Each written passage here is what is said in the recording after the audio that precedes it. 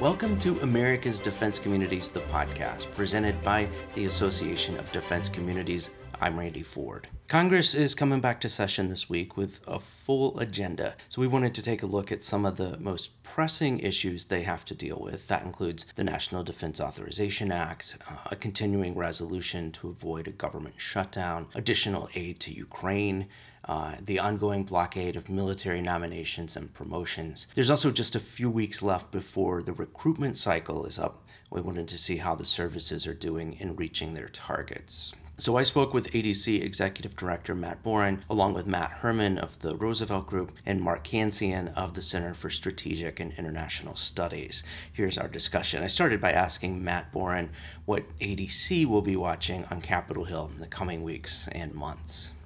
What we traditionally try and watch and protect, from the Intergovernmental Service Agreement to the Defense Community Infrastructure Program.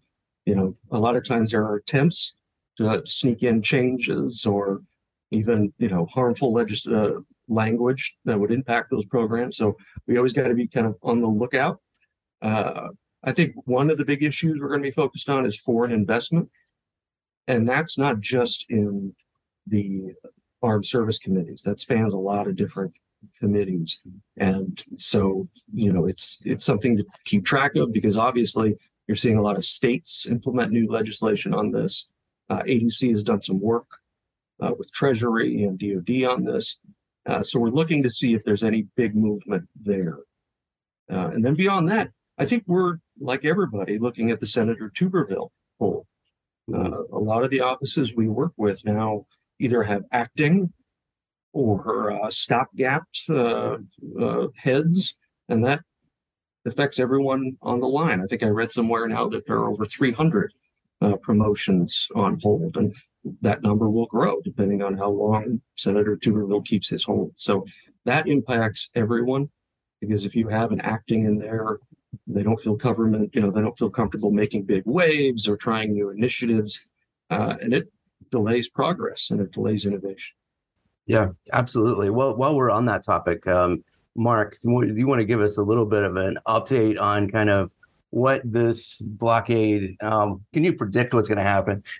It'll be resolved at some point. What you have is Senator Tuberville is putting a hold on all military promotions and transfers, so that starting at the top, many generals are not able to move into their new positions. We've got two acting heads of services right now, and plus that all cascades down. It's causing a lot of personal turmoil for the people involved, because very often, the general doesn't move, then the people underneath the general don't move, and you get this cascading effect on families. The administration has argued that there's an impact on military readiness. I think that's really exaggerated. We have excellent people in place. Many of them are acting, which means that they can't execute the full scope of their duties, but they're fully competent. The Chinese aren't going to overrun us because of this blockade. And of course, the conservatives say that administration could end it at any time, just by lifting this new policy. Blockade's focused on DoD's policy on abortions and funding abortions for troops who want to move out of state. Unfortunately, there doesn't seem to be much resolution ahead. The administration seems quite determined and has a lot of the media on its side. On the other hand, Tuberville also seems quite adamant and doing a lot of fundraising on his stance. So eventually something's going to happen, but I don't see it happening in the near term. He doesn't seem to show any signs that he's going to change his mind, Senator Tuberville. Quick comment on that, or just maybe foot stomp what Mark really highlighted here is the why. Why is this happening? Both sides see a benefit to this. The White House sees playing up the abortion issue as a benefit in the upcoming election, and Tuberville sees the same. And I think even some Senate leaders as well see some of their members that are able to benefit from it.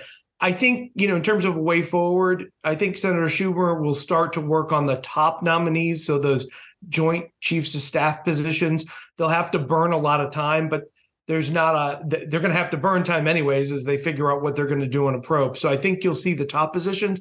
But if you're below that, I agree with Mark. That pathway is crystal unclear. And I agree, the readiness argument, a little bit hollow or overused maybe is a better way of putting it.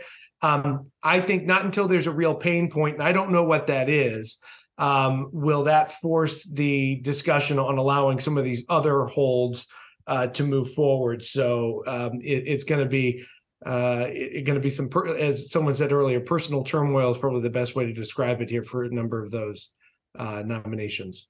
Yeah, and I think probably for a lot of people who are caught up in it, in that personal turmoil, it's a little frustrating to see that it is a political thing for people on both sides, and that they're getting tied up in that in a way that we typically and shouldn't see play out when it comes to defense issues.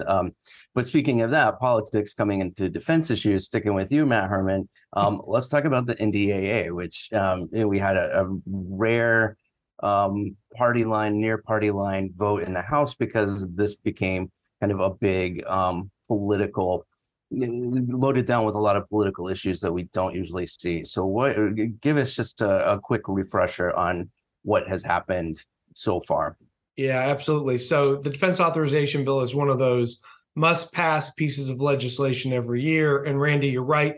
At least on the House side, it got loaded down with a number of social issues that made that vote a lot closer than it normally is. Whereas you contrast that with the Senate vote, was overwhelmingly bipartisan. So kind of the process going forward, unlike previous years, the staff has not been meeting in August. Folks actually got a vacation this year. So now that Congress is coming back, the staff will start the process of what they call a pre-conference, trying to iron out some of the as many differences as they can, if you will, the non-controversial ones or technical ones up front. And they'll do that over the next month and a half, teeing up the more controversial issues for the conferees and quite frankly, really just the chairman and the ranking members of the House Armed Services Committee to iron out. That will likely tee up a final vote or a final bill, if you will, to come to the floor sometime in December. So that's unfortunately the new normal that we're living under, that these bills are going to get done in December versus now when in theory they should. A couple of the main issues, you touched on the big one, social issues, abortion, taking funds or not allowing funds for diversity, equity, inclusion efforts. As much as that's a massive difference and led to that closed vote, a little bit of a unique dynamic because I think Chairman Rogers and the Republican leaders know that these provisions as they stand now are not going to survive conference. They just can't. They don't have the votes in the Senate. So you'll see them compromise down on those to report language, maybe some fencing of some money. That would be at the higher end of what they do. I don't see that being the main stumbling block. Interestingly enough, the decision on Space Force, which ties back to our discussion on nominations, the hold on nominations made changing the decision on Space Force almost too easy for the White House politically because of what Tuberville was doing. That said, I do think that could cause some complications as we work through conference committee. I guess if you're an NDAA lover, the one thing to hold your hat on is Chairman Rogers has been very specific and very clear that he wants an investigation into this, which makes you think that the NDAA won't get bogged down as much in that he's really going to focus oversight in the next year on this Space Force decision. But other things that are out there, the F-35, the NDAA is an outlier in that they fund funding for the second engine, and that is different from what the appropriators did. I think that's more of a warning shot to the Air Force that they aren't convinced of the story that's being told. And then there's some issues around OSD CAPE and how they reform that office, if you will. The House is draconian, kind of gets rid of the entire office and funding for it. The House puts some restrictive language. So those are some of the main battles. And when you look at it in the totality, these bills are not as drastically different as they might appear. So conference won't be extremely hard, but there, I think, will be little things that pop up here and there that will be problematic. But in general, I don't see conference being super, super difficult. Just real quickly, a couple of things that I think ADC members really care about. DSIP, the House bill, makes that a permanent program, which is huge. It makes the Sentinel, it formalizes the Sentinel Landscapes program under Title 10. So it's a DoD program and expands, allows more participation. So that, I think, is a recognition of the efforts and success of that program to date. Creates both bills somewhat differently technically, but they create Space National Guards, big issue for a number of states. And then also just one that this is an issue that comes up in communities a lot. The House bill standardizes base access policies. Well, I sound like an old guy saying this. I feel like it's more standard now than it was 10 or 20 years ago. But there's still probably a lot more work. The House is certainly behind an effort to make it a little bit more a concerted standardization of efforts there in the NDAA. So those are the big policy differences. The funding pieces are not different because we do have a budget agreement. So there's work to be done, but it's not as drastically different as one might think. Mark, does that feel right to you too, that there is a chance that there will be a conference and we will have this passed in December to keep up the tradition of passing this? And what are you kind of watching and as this plays out? There are a couple of things that to watch. I mean, the first is that there is an NDAA. I would describe the NDAA as a will pass bill, not a must pass bill. And the reason I say a will pass bill is that we've had an NDAA for 62 years. It's typically been very bipartisan. But both of the committees, the Armed Services Committee, they know that if they don't pass an NDAA, the Congress could still pass appropriations bills, and the government would march on. They would put language in there and say all the programs in the appropriations bill are deemed to be authorized, and the authorizer would then be, much less influential. So that has impelled them every year to pass an NDAA, and that will force the House, I think, as you heard, to compromise on many of these social issues. Another interesting thing is that on the Senate side, they suggested that there be a supplemental to increase defense spending. The top line stays with the president's budget proposal, which stays with the budget agreement, but they signaled that a supplemental for additional money would be good. House hasn't really indicated that, so there may be a clash downstream, 6 months from now or whatever, on the total amount of funding. Yeah, that's a great point. And I want to go back to Matt Herman and talk about the kind of the supplemental spending, but also the appropriations. This is probably the most urgent thing on the plate right now with just a couple of weeks left, potential partial government shutdown.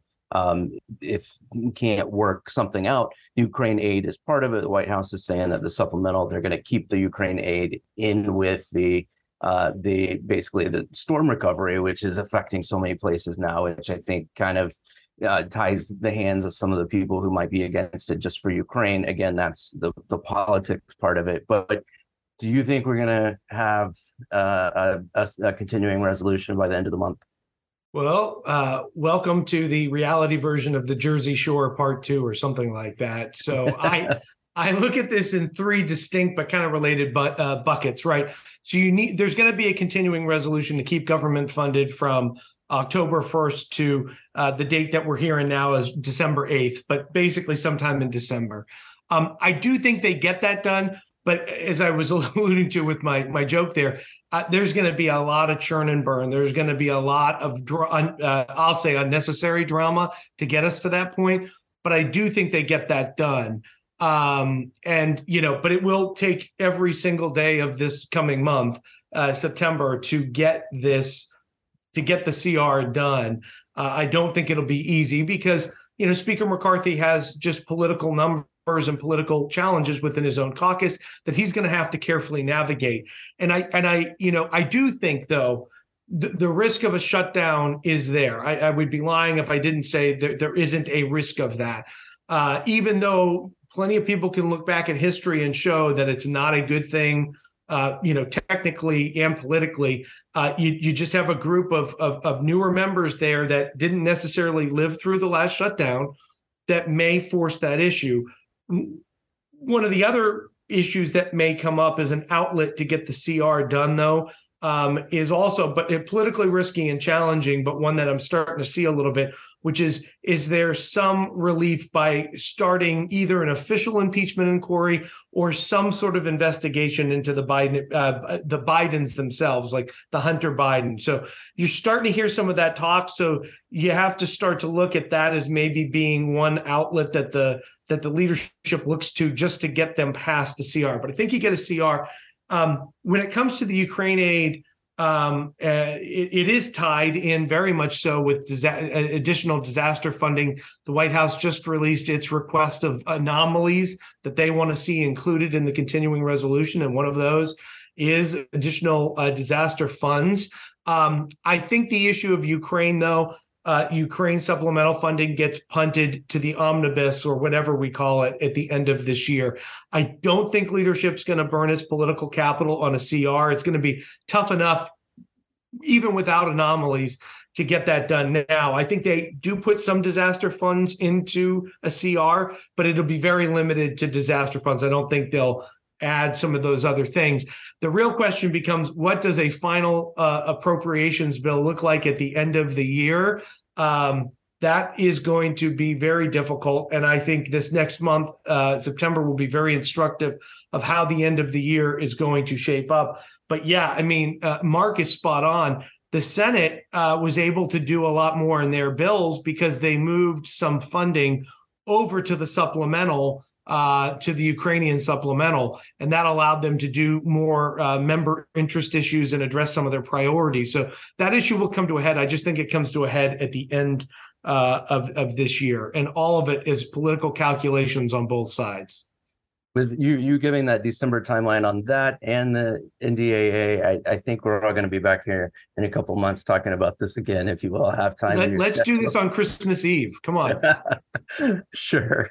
I'll let you tell my mom that. I said that the CR is maybe the most urgent thing here for the next few weeks, but another big one, really, Mark, I want to get your thoughts on this. Is recruitment. We've got a few weeks left before the end of the fiscal year in that regard too. Where do you see that coming? Are any of the services going to hit their targets? I mean, the short answer is doesn't look like it. Right. All the services are low. I think some of them, maybe the Marine Corps might make it. I think Space Force makes it, but it's tiny. The Army is down to about 500 or rather 455,000 active duty. They want to be at 484 and were there a couple of years ago.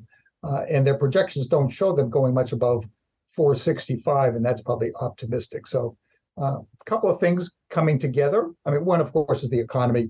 When there's low unemployment in the economy, that makes recruiting very difficult. But you also have a problem with qualified young people, that is between legal problems, between drug problems and fitness. The pool of young people who are eligible for military services really very small. And I'm not sure that long term it's going to be long term it's going to be very hard to continue to recruit to these levels. I think that over the long term, the department is probably going to keep moving in the direction they've been moving in the last 30 or 40 years. That is, fewer people on active duty, maybe more reservists, but certainly more government civilians and more contractors. Yeah. Matt Boren, this is something that ADC has been pretty vocal on as far as the role that communities can and do and want to play in this. Can you talk about that a little bit? Yeah, the board wrote an op-ed on this back in March during our national summit. And when you look at where recruitment is, recruitment numbers are exponentially higher in defense communities than they are at other places. And that comes through familiarization. It also comes through, the warrior caste, where you have family members who do it, and you kind of follow in the footsteps of your mother, father, grandfather, what have you. But, in terms of recruitment, I think there are things that the services and other communities across the country could learn from one another. For instance, I was in El Paso doing a tour of Fort Bliss and the community about 2 months ago, and walking around with the city manager downtown. And we were kind of lamenting the fact that communities, defense communities, are having a hard time getting younger enlisted and officers off post into the community. And the same thing with younger veterans. They're having a hard time getting them engaged. They're not going to the VFWs necessarily and other outlets that traditionally they would. But the city manager told me something I think is very interesting and could be a model. He said the Army has an esports team. I don't know if you gentlemen knew this, but every service has an esports team where their entire job is to play video games, from Call of Duty to Halo, and they're meant to kind of go out and be seen and things like that. Well, they only have 4 members per service, though. These sergeants and things that are walking around. But he said the Army team came to El Paso, talked to the city. He said they shut down a few roads downtown, had them bring out this amazing gaming trailer, kind of announced it and publicized it. He said the connection that they made with younger service members, younger families, younger veterans was incredible. He said they had to bring out food trucks and beer tents. and honestly, that brings up the question, are the services utilizing tactics, strategies like that? Or are they funding $1 million Super Bowl ads? And that's just in one defense community. You start building on those kind of anecdotal stories, and you can see a strategy that the services in other communities could use.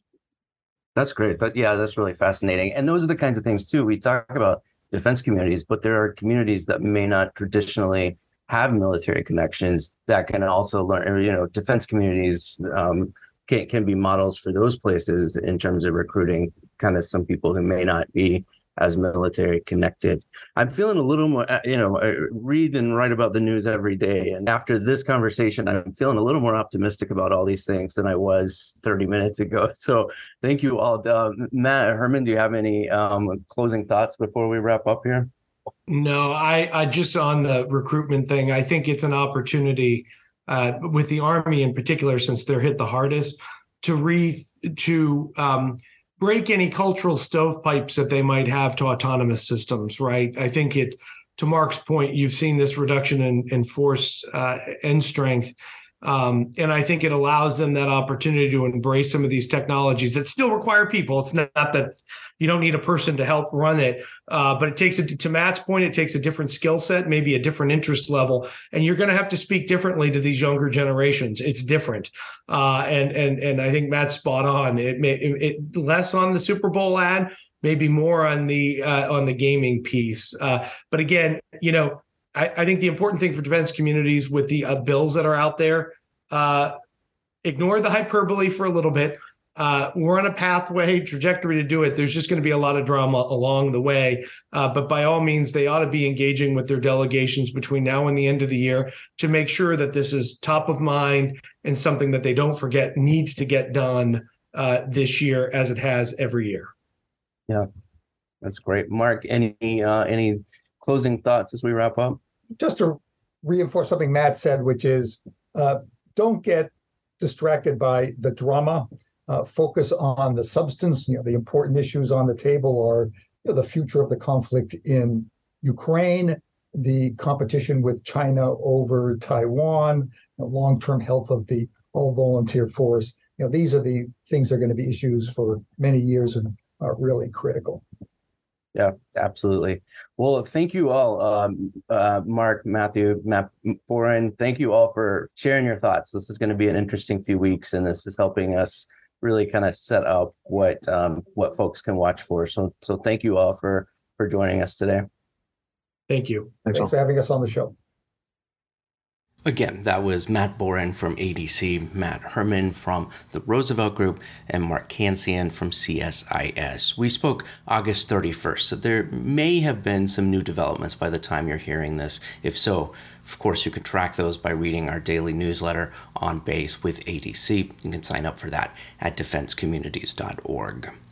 America's Defense Communities, the podcast, is a production of the Association of Defense Communities, online at defensecommunities.org.